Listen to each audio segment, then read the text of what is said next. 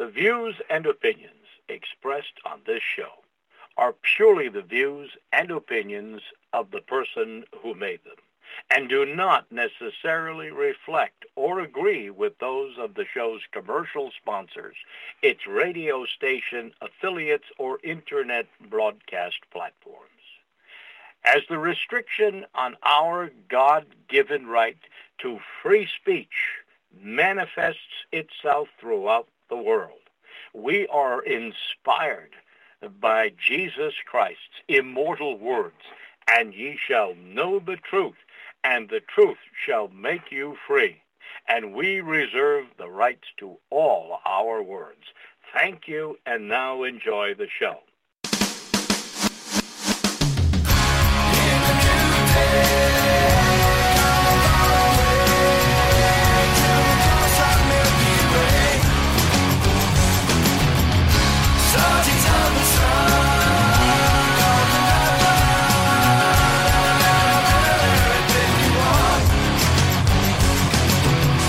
To learn who rules over you, simply find out that you are not allowed to criticise.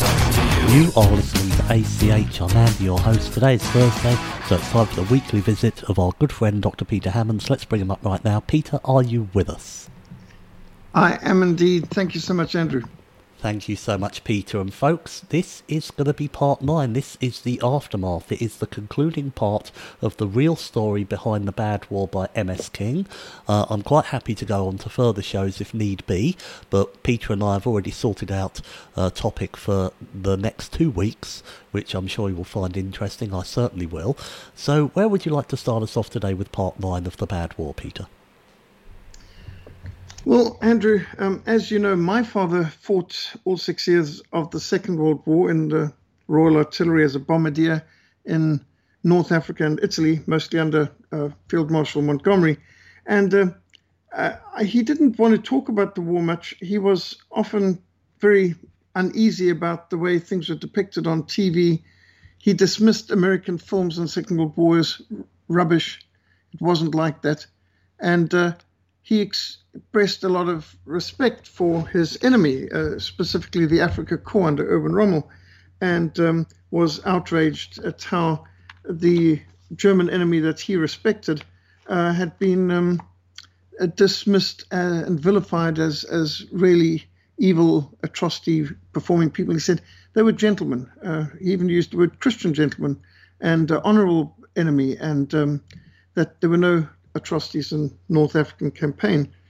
Interesting, because as a member of the Moths, the Memorial Order of the Tin Hat, I've frequently been in meetings over the years. I've met people who fought in the First World War, in the Second World War, lots on all sides. I've met people who were in the Russian army, the Romanian and Hungarian, Lithuanian resistance forces, all over the place. So I've met many people, Americans, French, German, Dutch, and so on, involved in the wars. And their versions, the first-hand versions, never tallied with the official narrative that we get from Hollywood and from our school textbooks. So it's so refreshing to have someone like M.S. King, who's done the research, and he's published in a book, The Bad War, The Truth Never Taught About World War II, and he's got never in bold there. And he really has given us a whole lot of insights of facts, inconvenient facts that don't fit the narrative, that are jarring about what happened in the war. Well, now in this last section, we deal with the aftermath of the war. And I must admit, I got the impression growing up from the films and the books that we came across that the Allies behaved impeccably and that there was no atrocities and no abuse of prisoners of war. We just got the impression that in 1945 everyone treated one another with decency. Far from it. As we see here in Section 7, 1945 to 1950, the horrible aftermath of World War II, the last section of M.S. King's book, The Bad War. And he puts in here a report from John Eisenhower, the son of the General Eisenhower, and also an aide to General Eisenhower. And he said, the striking aspect of our visit was the lavish reception the Russians gave the commander of a foreign nation's army. Georgy Zhukov General Eisenhower's Soviet counterpart in Berlin, met us at Tempelhof Airport for the flight to Moscow in Ike's C-54 four-engine aircraft. Zhukov, as the official host, was the soul of hospitality and congeniality. By this time, the two commands had become friends, as close of friends as public life permits. In Moscow, our party first attended a parade. Significantly, my father was invited to undergo a 4-hour ordeal atop Vladimir Lenin's tomb with Zhukov and Stalin. He was, I later learned, the first foreigner ever to be accorded that honor. One evening, the entire party was entertained at dinner with Stalin himself officiating. So that's John Eisenhower, the son and aide of Ike, or General later President Eisenhower, who was the first foreigner ever accorded the honor to stand atop Lenin's tomb with the full Politburo of the Soviet Union as a guest of Stalin and being hosted particularly by Zhukov. And that's kind of an interesting quote, never seen anywhere else by myself. And then he's got some horrible pictures of German women who are in a hideous state after having been raped on Stalin's orders. And it's got pictures of smiling Eisenhower with Uncle Joe. They called this brutal dictator, the most vicious dictator with the Guinness Book of Records, worst mass murderer in the history of the world before Mao Zedong took his place, increasing the numbers of people murdered. Under Stalin, at least 36 million people were murdered, his own people, by him. And to think that he was called Uncle Joe by Eisenhower and FDR and Truman. Well, interesting to also see the cover of Time magazine with Zhukov as Man of the Year. There's, with a big red star behind him, Time magazine, or I call it Slime magazine, actually putting this bloody Zhukov, who oversaw the mass rape of millions of German women and the destruction of Berlin in the most hideous way. So then you've got the final death count of World War II and its aftermath in this 7th section of the Bad War. 40 million killed, of which Americans were 420,000, much of those on the Pacific front, of course. British killed, something in the region of 400,000. Germans, up to 15 million Germans killed in the war. Now, I mean, how many people know that? Italians, 450,000. French, 500,000. Much of that by the Allies themselves in the liberation by bombing France, as we learned. Japanese, 3 million died. Many of those during the Allied air attacks, of course. Russians killed during the war, 5 million officially. 7 million disappeared or killed afterwards, most likely at the hands of Joseph Stalin himself. And so the normal official Soviet figure of 20 million dead, Mike King says, cannot be substantiated, does not differentiate between the war dead and Stalin's victims. And that's actually an important point, that most of the Russians killed during the Second World War were actually killed by Stalin. And that, of course, it's intriguing the way how many of these statistics on death tolls in the Second World War that are attributed to Hitler were actually people killed by the Allies, such as the Polish officers at Katyn Forest Massacre, most famously, where a Soviet atrocity attributed to the Germans. And so in many times putting the death tolls together, they've added the death toll of the French who died in the war, the French who died at the hands of Allied bombings. And the Germans killed, they ignore the civilians killed normally, and especially those killed after the war, and the German soldiers killed in Eisenhower's camps, as in other losses, where over 1.1 million German soldiers, prisoners of war, were forced to starve to death in these Rhineland meadow camps, where literally they were just behind barbed wire with no facilities, no cover, no protection from the elements, nothing provided, not even food, where they were just to starve to death. And they were shot when they tried to escape, and people who were shot trying to get water from the Rhine River, and civilians shot for trying to bring food to them through the barbed wire and so on. What's also put here in the final death count of World War II is the 25,000 American prisoners of war who were prisoners of war in German camps, but in areas liberated by the Soviet Red Army. And they weren't returned to the West. west, they were just incorporated into Stalin's gulags in the east to work in Arctic hellholes of Siberia as slaves until their lives were snuffed out. Hundreds were executed by the NKVD. Many thousands were interrogated first for everything they were worth before being shot in the back of the head. These have been testified of, and we've spoken about them when we were dealing with America's, the real history behind America's betrayal of Afghanistan, and touched on a whole lot of the American prisoners of war that they've betrayed after the First World War, Second World War, Korean War, Vietnam War, and that America's got a history of abandoning and betraying their own soldiers. An American ally of the Soviet Union, the so-called liberated American POWs, most of them never saw freedom. They just went from a prison camp in Germany to a slave labor camp in the Siberian Arctic hellholes under the NKVD of Stalin, and were wiped out there, many tortured to death for what information could be dragged out of them. And so we have here interesting pictures, such as the Fighting Sullivans, the 5 brothers of Iowa, who all died when their ship was sunk in 1942. There's huge amounts of tragedy in the Second World War, people who died, as M.S. King says, actually for nothing when you think about it. And M.S. King puts here that 20% of the German population was wiped out in the aftermath of the war.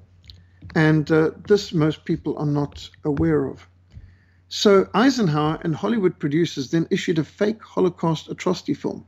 American audiences were horrified by newsreel footage of Nazi concentration camps, and one full-length film authorized by General Eisenhower, which still circulates to this day, despite having been exposed as being fabricated, shows homicidal gas chambers at Dachau, which has since been acknowledged was no gas chamber at all, and that there was no gas chamber in Dachau and never was, and that the one they were showing to the tourist was fabricated. The shrunken heads of inmates, which was proven to be false. The lampshades that were supposedly made from human skin at the request of the camp commandant's life, which is now not even believed in the Holocaust Museum in Israel. German civilians were rounded up and forced to watch these fake props or dragged through, walked through these camps, and the victims of either Allied bombings or who had died of typhus and horrible, emaciated, typhus-ridden corpses. They were forced to go through there, and forced women were brought from the homes and forced to carry these bodies and put them into the mass graves, which British bulldozer soldiers driving bulldozers literally poured in the dirt on top of them. And yet these films were put together in such a way that the impression given was that these people had died of gassings, whereas in fact, looking through it all since, they died of starvation because of Allied bombings, they died of typhus because of all the medical factories having been bombed and the supply chain, the bridges, the railways, the roads, the harbors having been destroyed. And it obviously towards the end of the war, there were people starving everywhere in Germany, just as we had people starving in British concentration camps in the South African Anglo-Boer War, 1899 to 1902, but nobody suggested gas chambers made people look like they were skin and bones. So now even Jewish scholars of the Holocaust openly admit that the shrunken heads were fakes, the lampshades were made of goat leather, there never were any homicidal gassings at Dachau, and but by the time these were admitted as hoaxes 40 years later, the damage to the German reputation had been done. So Eisenhower was very cruel to take people, including children, through these camps and absolutely horrify them with sights of mass deaths and killings, which they made out was the policy of the people running the camps.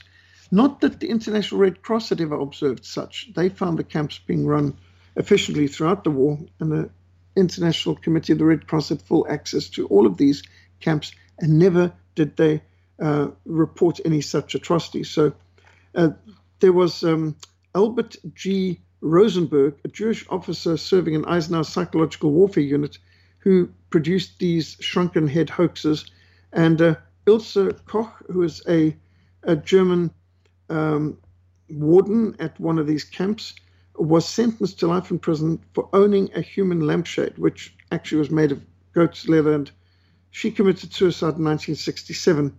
having been demonized for something which later was admitted to be a hoax. World War II in Europe may have officially ended in 1945, but the period of anarchy and civil war which followed lasted for 5 more years. Across Europe, from 1945 to 1950, Europe became a savage continent. There were entire landscapes ravaged, entire cities ruined, millions of people homeless, institutions like the police, the media, transport, local and national government gone or badly shattered.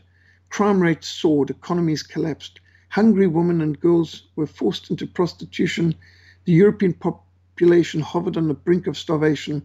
This is covered also in Other Crimes and Mercies by the author of Other Losses. And this was absolutely horrific. Communists, liberals, and Jews imposed a cruel vengeance upon their helpless prey, says M.S. King. German civilians and their anti-communist allies everywhere were rounded up, raped, sodomized, drowned in cesspools, tortured, genitally mutilated, burned alive, and executed. And if anyone hasn't yet read or heard the Hellstorm expose of this, you will have a lot of horror to see what really happened. The internment camps were reopened and filled with anti-communists and Germans. And after being starved to death, photos of many of these prisoners, starved by the communists, were passed off as victims of Hitler's Holocaust, even though they were, in fact, probably followers of Hitler who had been massacred since and afterwards in some of these same camps. Massacres, civil wars followed in Greece, Yugoslavia, Poland, parts of Italy, France. In one of the greatest acts of ethnic cleansing the world has ever seen, tens of millions of people were expelled from their ancestral homelands as Allied occupiers looked the other way. Millions of Poles were moved out of areas that had been historically theirs, and that was given to Russia. Millions of Germans were moved out of what had been historically German to reaccommodate many of those Poles who had been expelled from what now was taken over by Russia. Same thing happened with Romania and Hungary. Huge amounts of territories were sliced and stolen, and the ethnic cleansing, the killing of millions of ethnic Germans who'd lived throughout Central and Eastern Europe, just absolutely beyond comprehension. And there was a book published called Savage Continent by Keith Lowe, published in 2012, describing the horrors of post-war months and years in gruesome detail. So the picture of happy people celebrating in Trafalgar Square and New York's Times Square, giving the impression that all the fighting's over, everyone now lived happily ever after, the good guys won, and so on. Well, that turned out to be fake and propaganda, because the worst was still ahead in many ways for many people. As the Red Army rolled into Germany, Stalin's chief propagandist, Ilya Ehrenberg, encouraged the soldiers to rape and kill German women of all ages everywhere. So, quoting from this official printed by the millions leaflet sent to everyone in the Red Army: "Kill, kill. The German race is evil. No one amongst the living, not even amongst the unborn, is but evil. Follow the precepts of Stalin. Stamp out the fascist beast once and for all in its lair. Use force. Break the racial pride of the German woman. Take them as your lawful booty. Kill as you storm onward. Kill, you gallant soldiers of the Red Army." And that's all a quote from Ilya Ehrenberg, a chief propagandist for Stalin, and the Red Army did this. The orgy of violence and rape, one of the ghastliest episodes in human history. 2 million German women and girls, ranging in age from 8 to 80, gang raped, sodomized, beaten, often in view of their children or family members. Many were deliberately penetrated with bayonets, broken glass, and orgies of drunken violence. Even the terrified women who fled to churches and hospitals were hunted down and gang raped. Nuns, young girls, elderly women were infected with venereal diseases by these absolute savages. In many cases, their breasts were cut off. Victims are set on fire after being raped. The notable offenders were mainly the Jewish NKVD rearguard troops and the Mongoloid troops of the Asiatic republics of the far eastern reaches of the Soviet Union. And rather than submit to this horror, many thousands of German women committed suicide. And there's some pictures of the German women literally sitting in park benches having shot themselves rather than fall into the hands of the Red Army. And one can understand that. Eisenhower, Truman, and the Zionist press, MS King said, were fully aware of this monstrous horror, that the man they referred to affectionately as Uncle Joe was inflicting upon these poor civilians. And the women were snatched from the streets and gang raped, massacred. The abuses all over is just horrific. General George Patton said, Berlin gave me the blues. We have destroyed a good race. We're about to replace them with Mongolian savages. After the first week after they took Berlin, all the women who ran were shot, and those who did not were raped. I could have taken Berlin instead of the Soviets had I been allowed to. But he was denied the fuel, and his tanks literally came to a standstill because FDR and Churchill had promised Stalin that he would have Berlin and he would have the whole of Eastern Europe. And of course, the Allies were providing the weaponry, the technology, the fuel, the bullets, the bombs, and everything else to enable, right down to the boots and buttons, the billions and billions of dollars of high-tech weaponry and practical things that the West poured into the Soviet Union to enable the Soviet Union to survive Operation Barbarossa and then to finally turn the tide against Germany because of their unlimited supply of manpower and the unlimited amount of technology and weaponry provided from the United States and Canada and Britain, with South African gold funding it, thanks to General Smuts, without any authorization from the South African Parliament or people. So more than a year after the German surrender, Eisenhower still held millions of German prisoners of war. Now, bearing in mind that when Germany took Norway and Netherlands, Belgium and France, they immediately released all the soldiers they'd captured within weeks of taking these countries. The prisoners were all freed. Same thing in Poland. And Germany didn't keep prisoners the whole way through the war of countries that they had taken or conquered. Obviously, it was different with countries that were still at war with, such as Britain and America. But these prisoners were generally treated pretty well. But on this occasion, the General Eisenhower's orders were that these German prisoners of war would be reassigned to disarmed enemy forces, DEFs, and put under another column called other losses, and not allowing the Red Cross access to them, even though the International Red Cross had full access to all German prison camps and all concentration camps and Allied POWs in German territories during the war. They were not allowed to bring in the food or any of the parcels or anything else, medicines that they were wanting to, into these camps because the Americans under Eisenhower forbade the Red Cross or any civilians or any churches or any groups to bring anything to these prisoners. Any American guard who attempted to help the prisoners faced disciplinary action. German civilians bringing in food and blankets to the men were shot by the guards. And so disease, exposure, hunger took their toll, and the German losses mounted. And so between 1.1 million and 1.5 million German prisoners died slow, torturous deaths in that hideous winter following the surrender in 1945. And other losses by James Bark, very well researched, supported by shocking photos.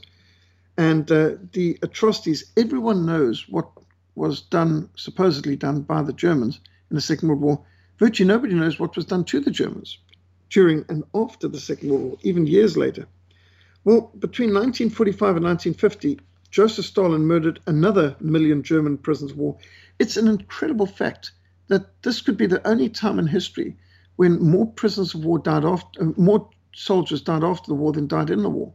And so vastly more German soldiers, despite having fought on 3 or 4 fronts throughout 6 years against all odds, the German army lost more men as prisoners of war after the war than they lost during the war in combat. And that's a staggering thought.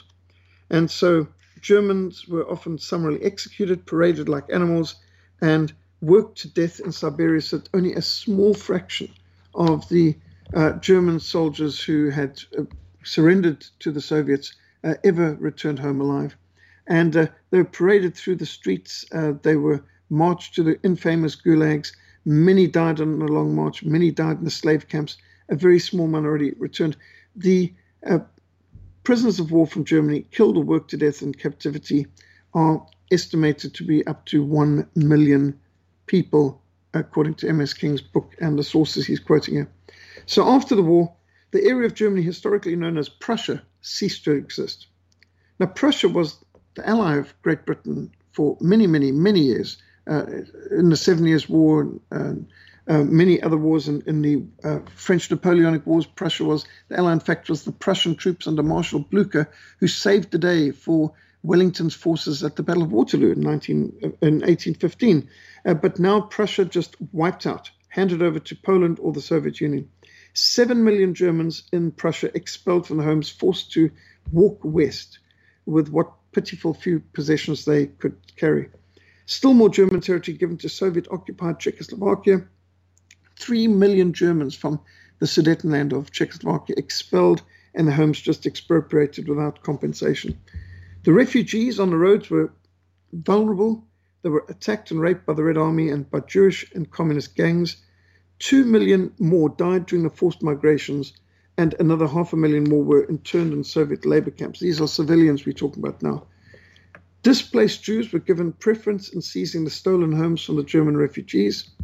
And as part of the psychological reprogramming efforts known as denazification, the German people were deliberately, systematically subject to hunger, mental trauma, homelessness, and starving German women to force them to sell their bodies to American soldiers in exchange for some cans of food became normal. To add insult to injury, the old debt payments originating from post-World War I Treaty of Versailles were reinstituted in 1948 and not paid off till 2010. So 10 million Germans expelled from their homes. Many died in Long March. Hellstorm by Thomas Goodrich tells the story of what was done to the Germans from 1944 to 1947. Extremely hard to read, and but very factual and staggering. General Eisenhower needed General Patton in order to win the war, but the outspoken Patton complained openly about his halt orders, which stopped him from liberating Eastern Europe before the Soviets could get there. And he also ignored Ike's orders to continue holding German prisoners after the war, and Patton was inclined to release them. And so General Patton urged his superiors to allow his army to evict the Soviets from Europe. In a letter to his wife, he expressed his disgust over the cruel extermination of the German people, the mass rapes of the Soviet army, the Red Army, what he called the Jewish communist efforts to advance Soviet influence. And so Patton's insubordination caused Ike to remove him from command. Now, bear in mind, Ike was much the junior of Patton. Ike had never been involved in battle. Eisenhower probably never heard a shot fired in anger. And Eisenhower is overruling America's greatest combat general, frontline general, and relieved him of command because of Patton's outspoken opposition to the brutality of the occupation. Well, when Patton resigned his commission, didn't retire, which he could have, but he chose to resign his commission, and he said in letters to his wife and daughters that he planned to open up a new front in America against the real enemy, those SOBs in Washington, D.C., to quote Patton's way of putting things. Well, he then had a very low-impact auto accident near Mannheim in Germany and died in hospital 2 weeks later, evidently the victim of an assassination order issued by Ike or higher. And there's a lot on that, and we've dealt with the real story of the assassination of George Patton in a previous program. And there's books out on it too. Well, Operation Keelhaul. Ike delivered millions of Russian prisoners of war and Ukrainians and East European refugees into Stalin's hands. It was hideous. Operation Keelhaul, well named after the old naval punishment of taking a person with a rope around him and dragging him under the hull of the ship, where often much of their back was ripped open. Most of them didn't even survive. Many times they drowned on the way through. But from the front of the ship underwater till the back, and with the barnacles and so on the underside of a ship, it would normally rip them up while keel hauling them. So keel hauling is one of the most severe punishments in the Royal Navy.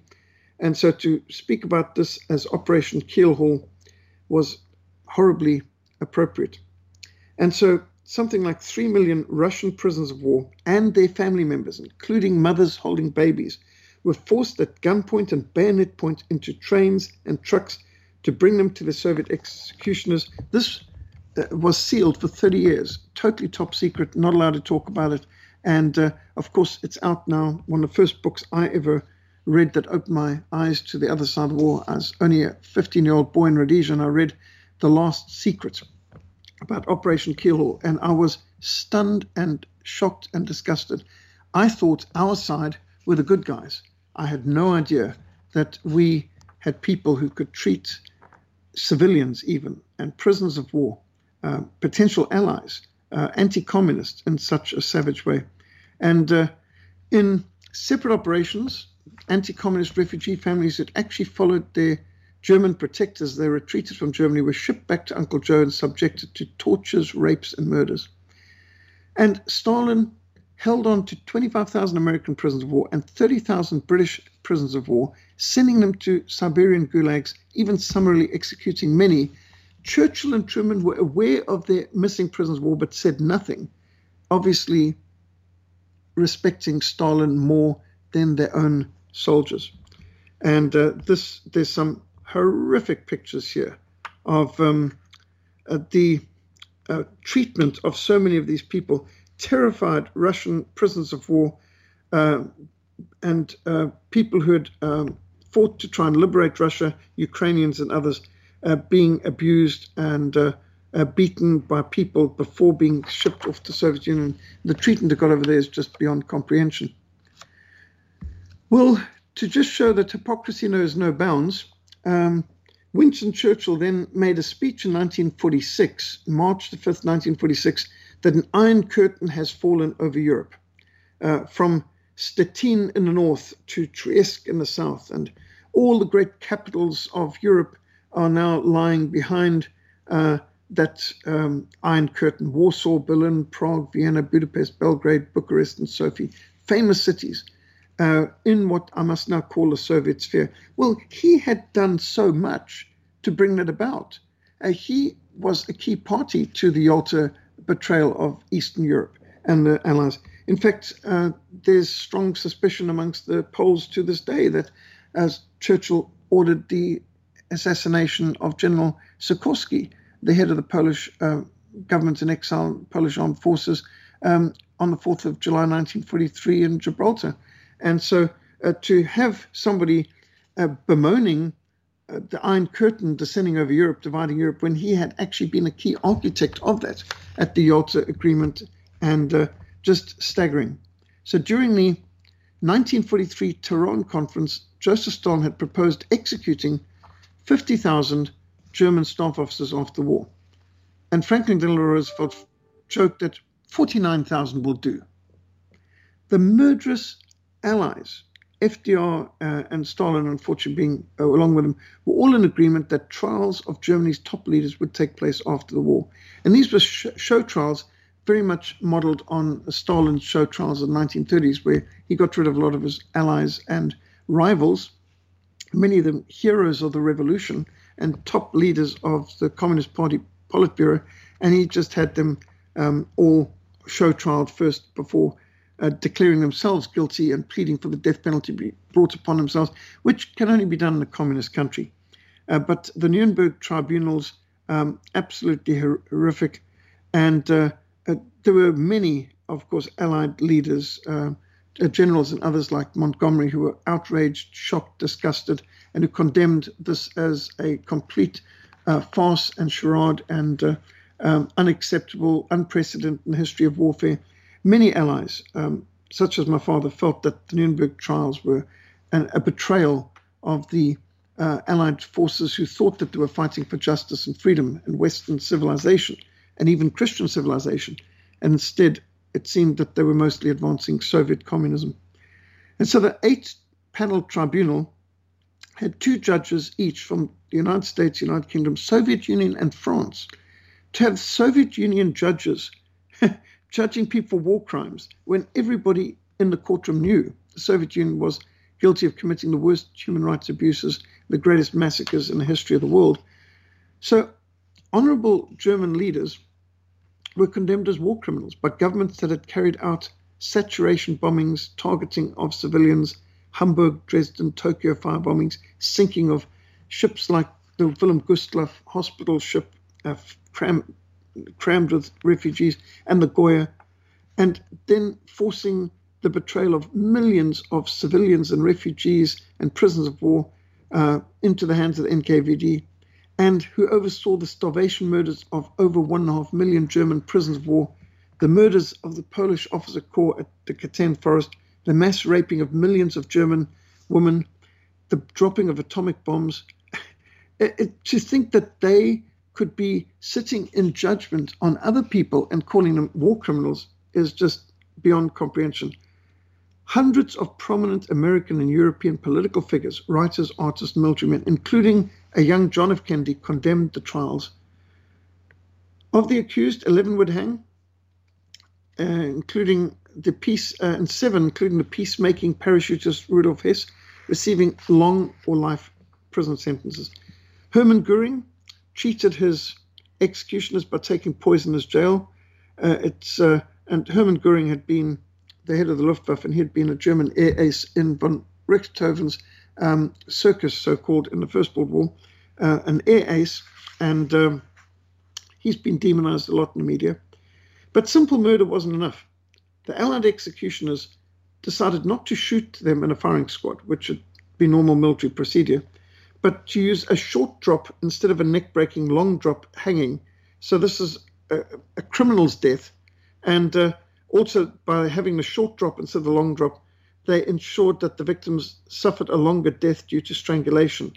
And they also made the trapdoors too small. Several of the men suffered bleeding head injuries when they hit the sides of the trapdoor while falling. And the bodies were cremated and ashes scattered over a river, denying the families even the right of burial. So this was something that is pretty unprecedented in the annals of war, to treat a defeated enemy in this way. And with Britain tired and weakened in debt from the war, opportunistic Zionists now escalate the attacks upon the British soldiers protecting Palestine. So the British, who had taken Palestine specifically to give it to the Zionists after the First World War as part of the Balfour Declaration, they now were targets for bombings. And there's the King David hotel bombing in 1946, where Jewish terrorists targeted the British, killing 91 people and blowing up this King David hotel. And one of the people involved in that became a prime minister in Israel later. That's Menachem Begin. And in 1948, after the three Allied powers of the war recognized the new state of Israel, the massacre at Deir Yassin targeted civilians, Palestinian villages, in order to scare the rest from their villages. And so these terrorist attacks were done by what became the future leadership of Israel, right up to their Prime Minister and Nobel Peace Prize winner, Menachem Begin. Well, because of sympathy gained from Hollywood promotion of the 6 million Jewish dead in gas chambers in the Second World War, Israel's dispossession of the Palestinians and displacement of the Palestinians in their homeland was tolerated, or at least by most Westerners, although the Middle East Arabs never did accept that. So interesting that despite Britain giving Israel to the Jewish Zionist goals, they still had their soldiers targeted for terror bombings, and some of their men kidnapped and tortured in horrific ways. So, in fact, parcel bombs and bombing of hotels and so on really was pioneered by these Irgun terror gangs led by Begin. The Marshall Plan was a massive United States foreign aid scheme for post-war Western Europe. The globalists used every propaganda trick in the book to cleverly sell this expensive scheme to the US Senate, which was quite anti-communist, and to a very gullible American public.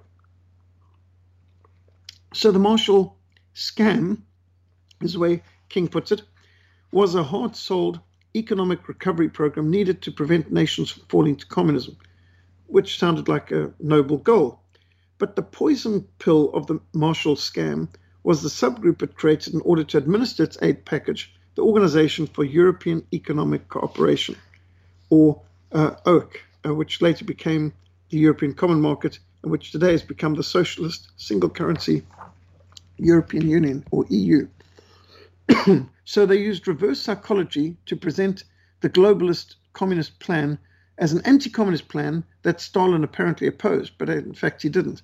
And so years before the EU was finalized, the Marshall Plan propaganda posters were already selling the idea of a united Europe, as they show in the posters and pictures here in the book. So from the days of the post-war denazification of Germany, throughout 45 years communist rule over East Germany, and the 70 US domination of a united 70 years of US domination of united Germany that continues to this day, perhaps the greatest crime of all is the psychological rape of 3 subsequent generations of Germans. From an early age, German schoolchildren are taught to hate the great accomplishments of previous generations, to wallow in self-loathing, and the most pathetic Germans today fervently believe all the lies told about Nazi Germany, or they could find themselves locked up for being Nazis or Nazi sympathizers, or revisionists, or someone who, if they don't believe everything told to them, they can be hunted down and imprisoned. And tens of thousands of Germans, last I heard 50,000 Germans, including scientists, historians, biologists, chemists, and others, were locked up for just denying some of the narrative of the Second World War as told by the victors. And so right now you see German government going out of their way to lock up people, even great-grandmothers like Ursula Havelbeck, and for simply not believing the narrative, the propaganda. And those Germans who are not full of self-loathing are too afraid to speak up lest the occupying governments of Germany, Austria throw them in jail. And many Germans today would prefer to be raped or stabbed than called a Nazi, which just shows you how Stockholm Syndrome, gaslighting, and guilt manipulation work. And there are pictures here of German soccer teams, national soccer teams, forced to visit Soviet-built fantasy lands at Auschwitz, which my friends in Poland say most of what is shown to the people today was actually built by the Soviets after the war, and that more Germans and civilians and Polish people died in Auschwitz than Jews because the communists continued to operate Auschwitz as a concentration camp for 9 years after the Second World War, often ignored. And yet Germany is not allowed to respect and commemorate their own dead, the mutilated, displaced, and the raped of Germany. And so there's an inscription to this emotionally powerful memorial to the 40,000 victims of the Hamburg firebombing, Operation Gomorrah, where the Germans actually blame themselves. On the night of the 29th of July, persons perished in this air raid shelter in the bombing raid. Remember these dead, never again fascism. Well, who killed these people? But they try to ban themselves. Now, why have countries banned Holocaust denial, asks M.S. King. Truth is its own defense. Truth does not require laws to protect it. Only lies do. The fact that so many countries now ban the practice of Holocaust denial or even questioning it is evidence that something is not right about the official story. And so there are learned scholars who have been described as thought criminals, and pictures are given of Robert Furison of France, who was beaten by Jewish terrorists and arrested after being beaten as though he was the culprit. The author David Irving, arrested in Austria and vilified in Britain around the world for doing primary research. And the author Ernst Zundel from Canada, deported from Canada to Germany, where he was arrested and imprisoned. And then people who served in the Waffen-SS in their 90s, still being hunted and arrested and deported to Germany or Israel to face trials over what M.S. King says were imaginary crimes, because you take people like John Demjanjuk and Johann Bayer, both deported from America, died in captivity, and there's no evidence that they actually did any crime at all. Waffen-SS General Leon de Grelle from Belgium, a volunteer from Belgium, who we've done a program on, the author of the Eastern Front. After 1945, de Grelle says Hitler was accused of every cruelty, but it was not in his nature to be cruel. He loved children. It was an entirely natural thing for him to stop his car and share his food with a young cyclist along the road. Once he gave his raincoat to a derelict plodding in the rain. At midnight, he'd interrupt his work and prepare the food for his dog Blondie. He could not bear to eat meat because it meant the death of an animal. He refused to have so much as a rabbit or a trout sacrificed to provide his food. He would only allow eggs on his table because egg laying meant the hen had been spared rather than killed. And so Leon de Grelle says, in his personal context with Adolf Hitler, he did not perceive him as a cruel person, but as a vegetarian who was concerned for all of life. And again, this doesn't fit with the narrative, does it? So after having received what he called a generous grant from the New York-based Council on Foreign Relations, the American newspaper hack and former CBS mouthpiece William Shirer published what was called the Definitive and Comprehensive History of World War II, the Rise and Fall of the Third Reich. And in the book's opening acknowledgements, Shirer thanks the Council on Foreign Relations, whose globalist members were the very ones who engineered the war in the first place, for the funding for producing this book. So Shirer's Rise and Fall is heavy on empty verbiage and page count, 1,245 pages, but light on facts, weaving truths with half-truths and outward lies while sprinkling in a few seemingly objective, even pro-German nuggets of truth here and there. Shirer skillfully painted a deceptive facade, one which any reader of the Bad War would be able to crack open. And the Jewish publishing giants Simon & Schuster published the book, and the Jewish press hyped it to the stars, and Shirer became wealthy beyond his wildest dreams, and his putrid package of propaganda, to quote from M.S. King, remains the go-to book for those who think they know anything about the Second World War, which turns out to be actually more like propaganda. And so the closing statement of the book is, World War II, or the Good War, as modern court historians refer to it, is the gift that keeps on giving us problems, that is, the tragedy and its aftermath grant humanity to this day and will continue to well into the foreseeable future. One of the aftermaths of World War II came the Cold War, the Korean War, the Vietnam War, the arms race, the nuclear arms race, the mutually assured destruction, the wars and ongoing problems in the Middle East, the financial schemes and distress caused by the International Monetary Fund and the World Bank, the framework of tyrannical and corrupt European Union, and so many other problems of the modern world. The Bad War was a complete disaster for the force of civilization, stability, virtue, culture, independent nationalism of blood-related kinfolk. But it was a total triumph for the overlapping dark forces of globalism, debt-based crony capitalism, world communism, misguided liberalism, and Zionism. For them it was a success. And behold what the victorious good guys brought in the days since the tragic war. Europe, and by extension America, Canada, Australia, and South Africa, no longer exist as peoples with a common history, heritage, or values. The globalists have reduced the beloved Europa into a rootless, cultureless, godless, genderless, alienated, infertile, pornographic, multicultural, homosexual mishmash of mentally medicated tax and debt slaves. The true European essence, which was once rooted in Athens and Rome and Florence and Paris and London, Madrid and Dresden, and grand historical personages such as Plato, Aristotle, Pericles, Jesus, Marcus Aurelius, Charlemagne, Mozart, Kant, Dante, Shakespeare, Jefferson, and all vital institutions like family and folk and farm, community, church, civic groups, is, if not totally gone with the wind, in the process of coming off its moorings. Collectively, the peoples of the West are no longer even peoples defined by common cultures, traditions, bloodlines, and set of eternal values. We are now economies defined solely by the gross domestic product. As individuals, we are no longer persons defined by our virtues and intellects. We are now soulless machines, disposable, pill-popping, TV-addicted human resources and taxpayers defined solely by our net worth and ability to consume, a euphemism for going into debt to buy things that we do not need.